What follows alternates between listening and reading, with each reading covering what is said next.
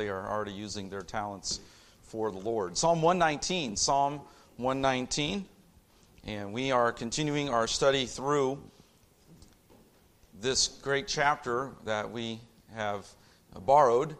The title for this chapter, the Mount Everest of the Bible. We read through, or Derek read through, appreciate his scripture reading tonight, and the Hebrew letter for this stanza is the Hebrew letter Nun. In the acrostic, each of these verses would begin with that Hebrew letter Nun in the stanza.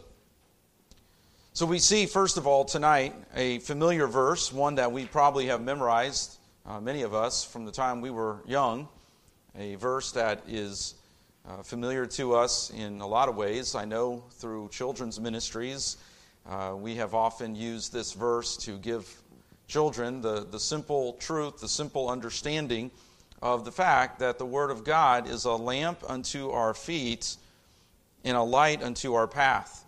Now, you may have a footnote in your Bible. I don't know if you have a reference Bible. I'm not sure if you might have this footnote in your Bible, but lamp is the word for candle. And in our day, we might think of a flashlight. If I'm not careful, I will turn my flashlight on if I say the code words. So I'm not going to say the code words. I don't know if it would recognize my voice if I said, "Hey Siri, turn on the flashlight." I don't know if any of you would have a flashlight turn on. My voice wouldn't be recognized by Siri on your phone, would it? I don't know how that works. But anyway, I have a Droid. So anyway, I won't even go there because that gets into Droid versus Apple and all that fun stuff. But if I even now with my phone even give a certain command, my phone will turn my flashlight on. And I can literally be taking the dog out after dark and just speak the command, and there my phone turns on the flashlight. Back in our day, growing up, it was the flashlight, just a simple flashlight. I can't even remember the brand that my dad always seemed to have around the house. Nowadays, you can buy all kinds of different flashlights. You can light up Ross-Ade Stadium practically with some of the flashlights that are out there today. We know how important light is. Think about in a first century or a Old Testament world without all the modern conveniences and the electricity and all of the things that we just are used to. The power goes out and we don't know what to do. Maybe you have an emergency flashlight somewhere. Of course, with our phones, it's a little bit easier to just turn the flashlight on. And I know in our house we had places where we kept the flashlights. And you know how there's always that flashlight that you never change the batteries.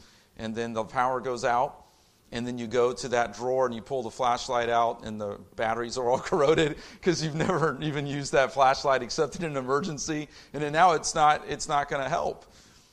But we can illustrate this in so many ways. But in the Old Testament world, that flame on that candle, that lantern, that lamp, that was their source of light. And if they traveled at all after dark, there might be some lanterns that would be out on homes or along the streets or in different places, but nothing like what we're used to with street lamps and all the different security lights. They did not have that.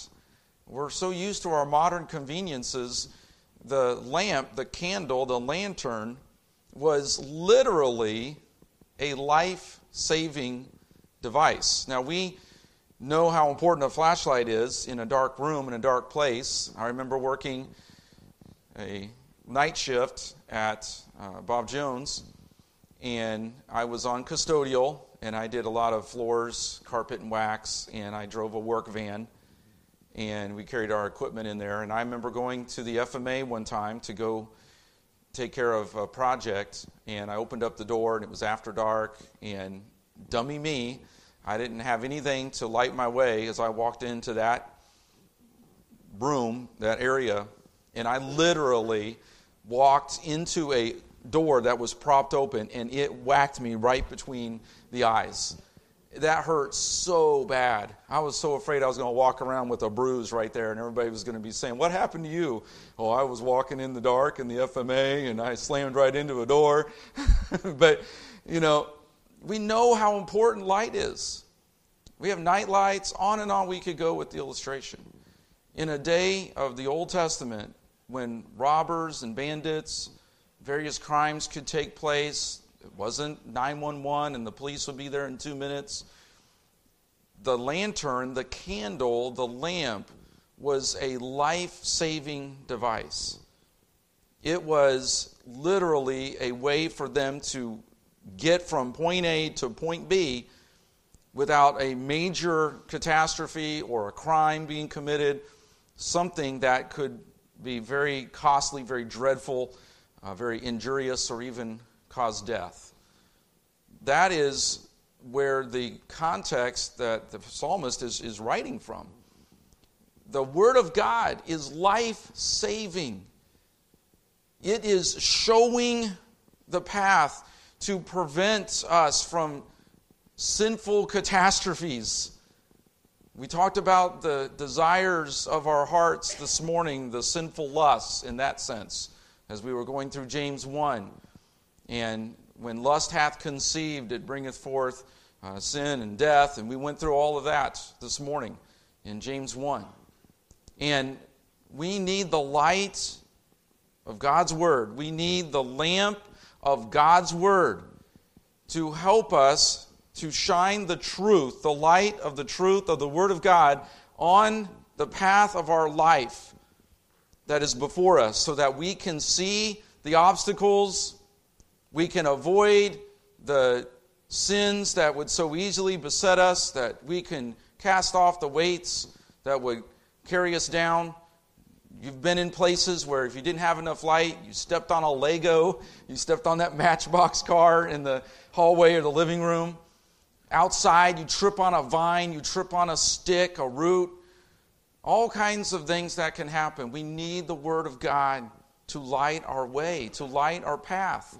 There are so many places of darkness that we have to. Maybe you work in an environment that is full of darkness, and you need the light of God's Word every day as you go to work, and you have to deal with a very dark group of people, a set of coworkers, or whatever the case may be, a boss that is totally contrary to your belief system, a professor in the classroom, or whatever the case may be. We need the light of God's Word for all of those circumstances, for all of those paths along the way of life. But then there's also the word light. A little bit different meaning there, and that is referring to daylight, or literally even to the morning light that comes. If you've ever been up late at night or can't sleep, or maybe you've been sick, and there's that tossing and that turning, there's something about that morning light coming across the horizon. I remember being in Africa and being on mission trip, and there would be some very dark places occasionally that we would stay, or even my apartment at the Bible college. Sometimes it could get very, very dark, and sometimes just maybe tossing and turning, just thinking about home, or thinking about the day, or some of the fears, or just again just being in the United States and being home, and maybe being sick, and tossing and turning during the night, and just that break of dawn, that morning light that comes across, and how it brings the hope of a new day. It brightens our spirits. There is, I don't know all the biological ways that this takes place, but there is an effect upon the human body when daylight comes in the morning, and how it causes certain, I guess, endorphins or something in our bodies, and it causes us to wake up. Now, I have teenagers in my house, and I don't know if morning light phases them. I don't know. Sometimes I don't know if a teenager has the same effect from daylight and endorphins, or however that works. But maybe you're like that. Maybe you're a heavy sleeper. But I love mornings, and some people who aren't morning people, they miss some beautiful sunrises.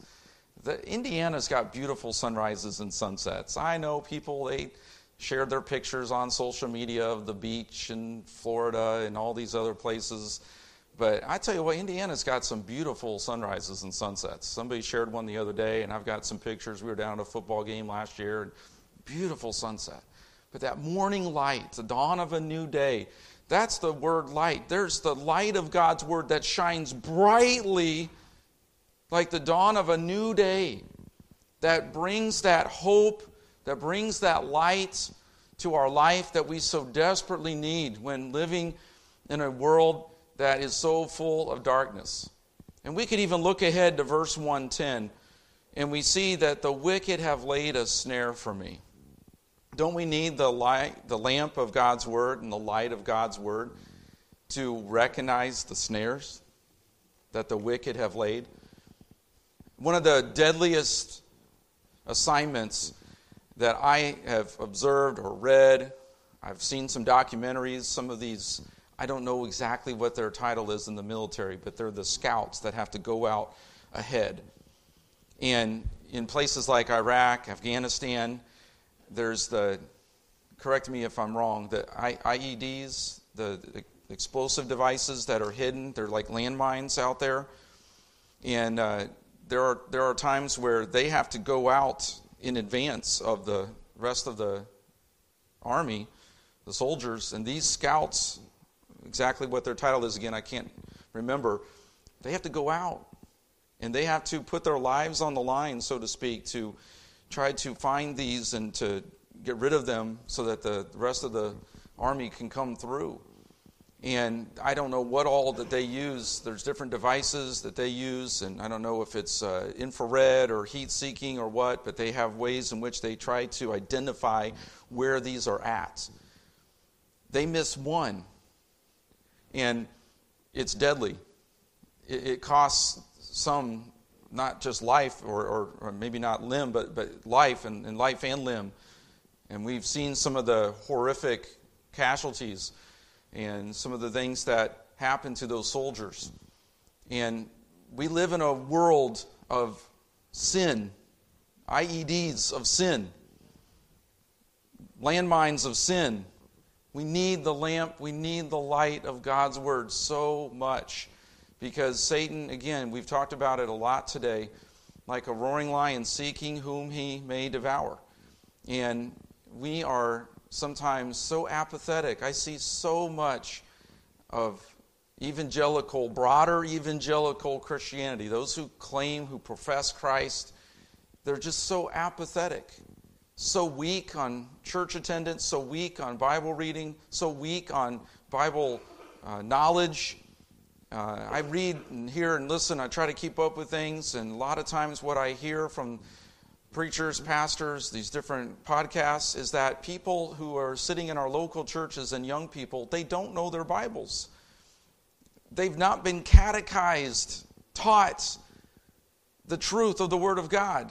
And some of that I blame on pastors who aren't doing their due diligence in shepherding the flock of God. Some of that is a general church attitude that we just need to get in and get out, and we need to soften things down and make it more likable for the unsaved, and a lot of entertainment type of philosophy. Some of it is that. Church attendance, we read this morning in Sunday school an article, and there's only 31% of the American population that even goes to church once a week. And if they're only getting a 30-minute sermonette, and they don't have any kind of personal devotional life, and they don't have any kind of Bible study and meditation, what kind of lamp and light are they getting for their lives? No wonder there's no discernment. No wonder there's IEDs of sin that are causing casualties all around us. So we see that we must make God's word our lamp and our lights. But then we also see this word commitment again. I know that's a bad word in today's culture, commitment. But we must be committed. We see this theme coming up over and over and over in Psalm 119. We must stay committed to the Word of God. Verse 106, I have sworn and I will perform it, that I will keep thy righteous judgments. I have sworn. This is not a swearing in a bad way, in a vulgar way. This is simply making a vow before God. This is a resolution to keep God's judgments, His righteous decrees that He declares. We resolve to keep them. And then we skip over to verse 108. Accept, I beseech thee, the freewill offerings of my mouth, O Lord, and teach me thy judgments. We must be speaking words of praise, singing words of praise, of commitment to God and to His Word. One of the joys of a ladies' Bible study like we had here on Tuesday night, or a men's Bible study, or fellowship times before and after church, or just having conversations with fellow believers and talking about the Word of God, speaking to one another in psalms and hymns and spiritual songs, or singing one to another in psalms, hymns, and spiritual songs, making melody in our hearts to the Lord. And by doing that, we are speaking to each other the truth as we sing. That's one of the joys of congregational singing, and singing the truth like we sang tonight. We're even speaking to one another. Wasn't that a blessing, a joy to hear the songs tonight and to hear one another sing? What a beautiful choir we had tonight in the congregational singing. It's a blessing, isn't it, Derek and Jake, sometimes to be up here, and Emily, and to hear the congregation singing and the special music from up here. It's a blessing. That's part of our worship. That's part of our speaking to one another. It's part of our praise to the Lord. But in the men's Bible studies, the ladies' Bible studies, to sit for an hour and talk about God and His Word and share God's truth with one another, that is a delight to our souls. That is a joy. That is a blessing. That is enriching and edifying. And we need to do that more, probably, than we even do. And we're thankful for the opportunities that we have scheduled.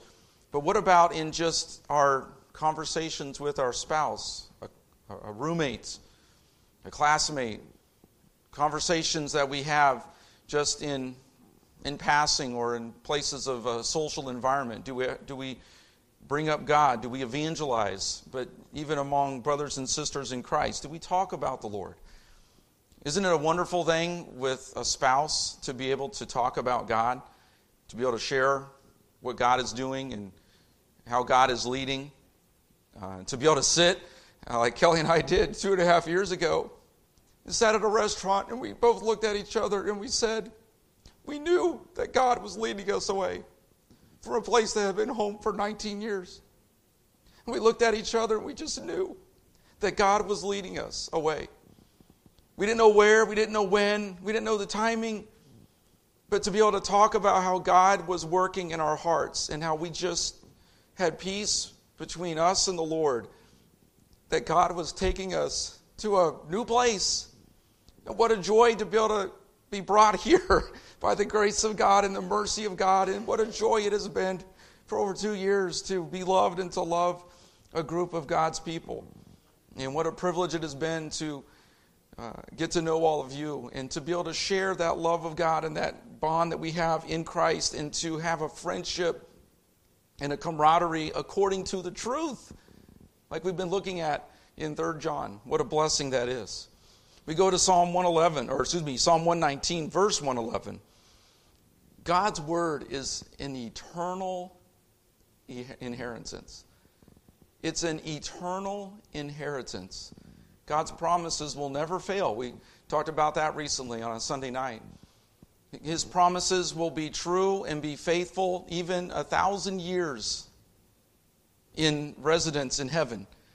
And there will be many more years in eternity to sing God's praise as we sing Amazing Grace. We've only just begun to sing His praise, even after we've been there 10,000 years. His promises will never fail. God's word is sure. God's word is eternal. God's word is an eternal inheritance. Notice in this verse here, in verse 111, thy testimonies have I taken as an heritage forever, for they are the rejoicing of my heart. His witness, His declarations. He says there that they are an heritage forever. They are an inheritance. Heritage is speaking of inheritance. So as we think of inheritance, we think of money, right? We think of passing down property, money, investments. We think of some of us maybe have grown up in a home where there wasn't a whole lot. And passing down to the next generation was maybe a beat-up old car, a rusty old car. Maybe it was, I don't know, some possession. Maybe you have certain things in your house, furniture. We have a few pieces of furniture that have been passed down for now several generations. We have those keepsakes. We have those inheritances. We hope to be able to pass down a monetary or a property inheritance. But think about what we have as believers. 2 Peter 1 and verse number 4. We are partakers of the divine nature. Isn't that incredible to think that God, through His Son Jesus Christ, chooses to have a relationship with us? Mere mortals, feet of clay, sinners, saved by grace, partakers of the divine nature.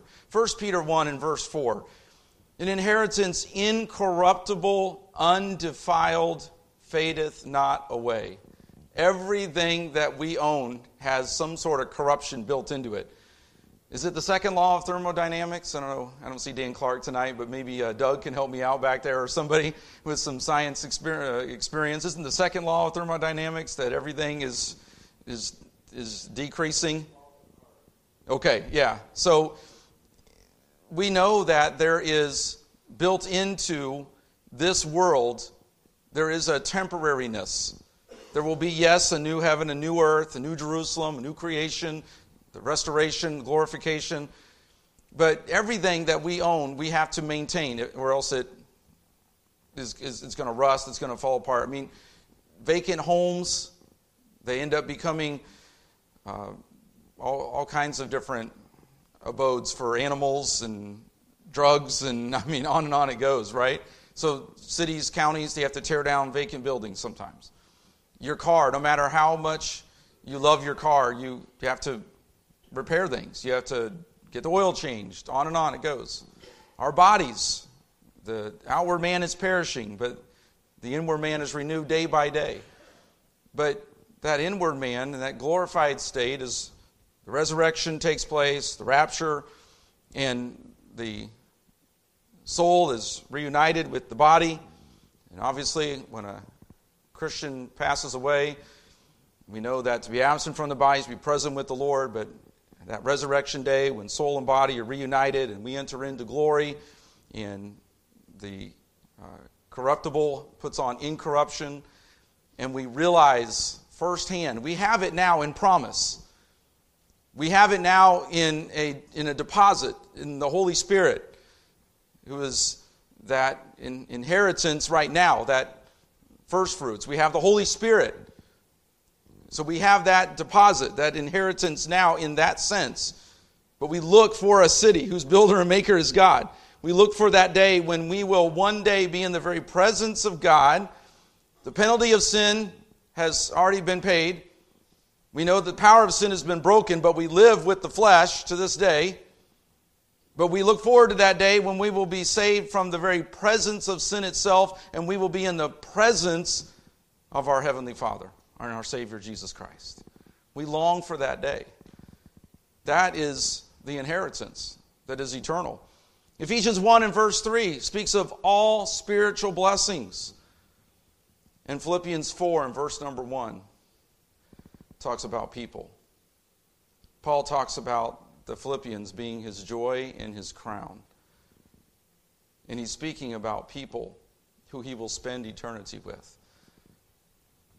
We long to see our Savior first of all.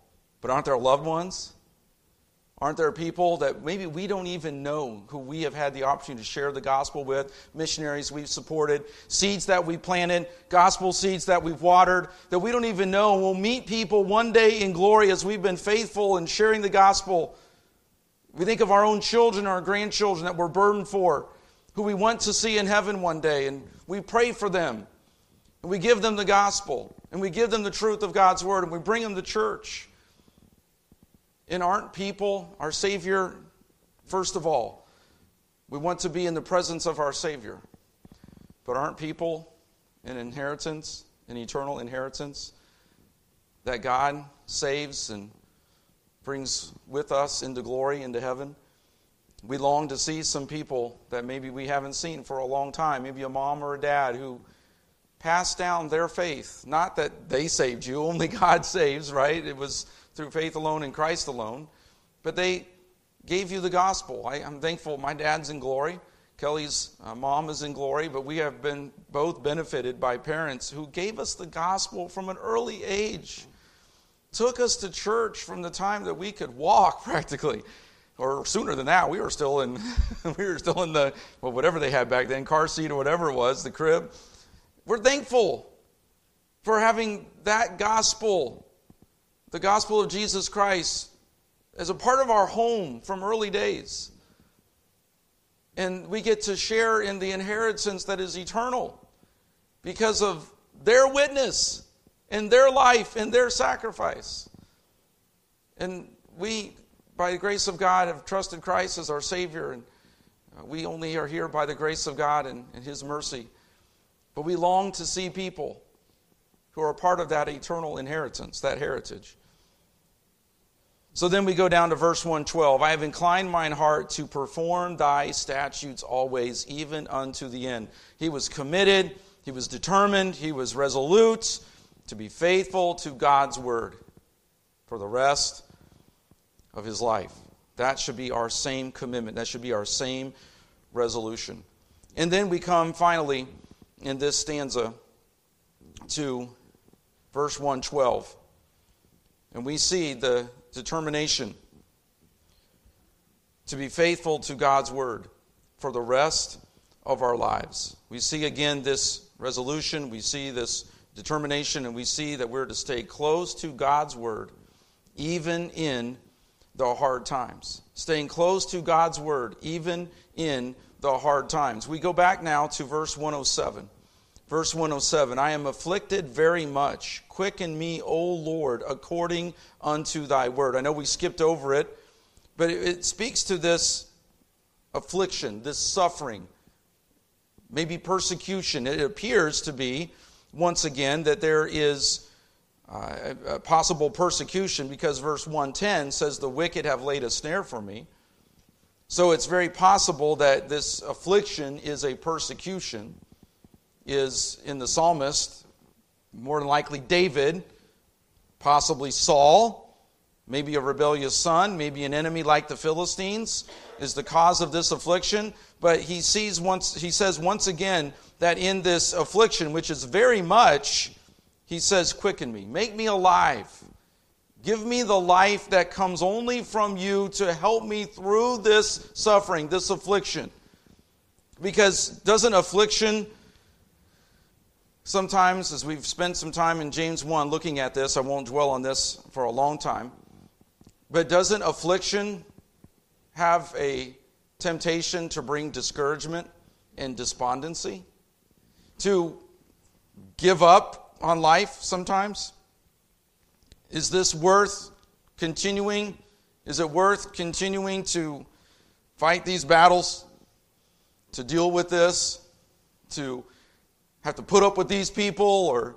And what's the temptation? With our world, there are all kinds of escape routes, supposedly escape routes. If you've got a rough patch in your marriage, according to our world today, you just file for divorce. You get out of it. Or you at least agree to some sort of legal separation. Or if you're ashamed of doing that, then you just become two ships passing in the night. And he has his bedroom and she has her bedroom, and you may pass each other in the home once in a while, but pretty much you live your own life. He has his man cave and she has her room, and there's no communication, there's no affection. That's the way some people.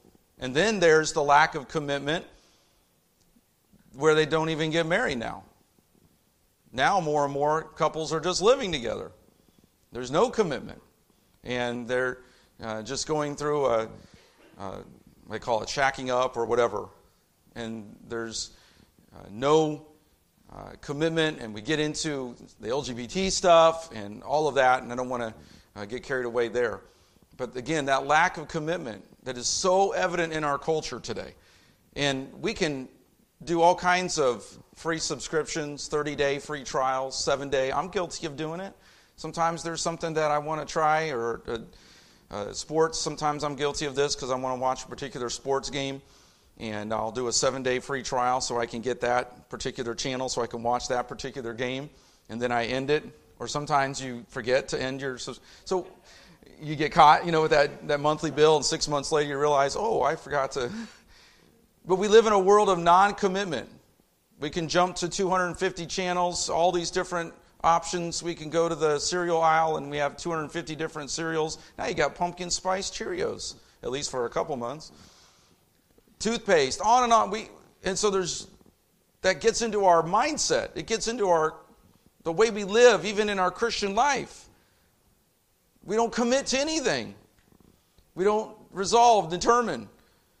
And it, in turn, draws our hearts away from the Lord. Prone to wander, Lord, I feel it. Prone to leave the God I love. So we must have God's Word as a regular, habitual part of our life, so that we have that life-giving, that quickening all the time, every day, in all of our circumstances, in all of our afflictions, like the psalmist cried out in verse 107. Verse 108, "Accept, I beseech thee, the freewill offerings of my mouth, O Lord, and teach me thy judgments." This again is speaking to his praises and to prayer.